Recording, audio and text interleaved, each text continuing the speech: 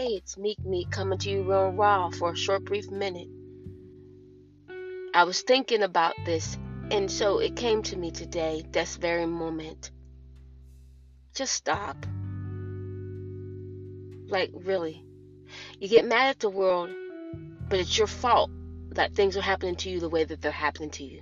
But yet again, you blame the world.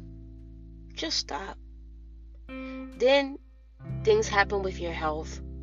Some things you can't control, but majority of the things you can control. And again, you get mad at the world, but it's your fault yet again. Just stop. We make decisions, we do things, then when the consequences come for the decisions that we made, then we want to get mad at the world. We want to get mad at everybody else. We want to blame the family. We want to blame the family genetics. We want to blame all these issues and all these other things, but we don't want to blame ourselves. Just stop. You made a decision that wasn't a good one. It didn't work out for you. Now you're mad because now you're in a situation that you really feel that you can't get out of. And if you get out of the situation, you're not sure of the outcome of the situation once you get out of it. Or you dug yourself in a deeper hole. Now you don't know what to do, how to do it. Now you really want to call on God because for real, you should have asked God for help from the beginning. But when you did ask God for help and He tried to put you in the right position, in the right place, you decided to do it your way and go your way, do it your way, think your way, walk your way, talk your way, and you didn't want to do it God's way. So now you're mad when God gave you the very opportunity that you asked for, but you didn't take it.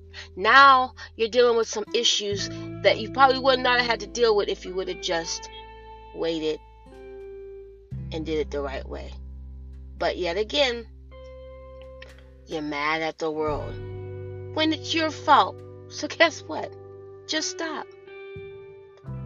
Take a moment. Be honest with yourself. Be true and real with yourself. Matter of fact, guess what? Be real and raw with yourself. Because I had to do it too. You're in this situation because of your decision. You're in that and it's your fault. Okay, now, what are you going to do with the decision that you made? Now, how are you going to handle it? Now, are you going to really let God help you? And by helping you, meaning that you pray about it, fast about it, and then you wait and listen to what God is telling you to do. And God might not just come out in a voice and say it for you.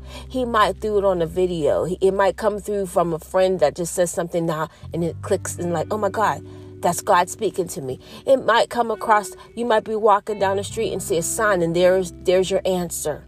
Because God is everywhere and God is in everything.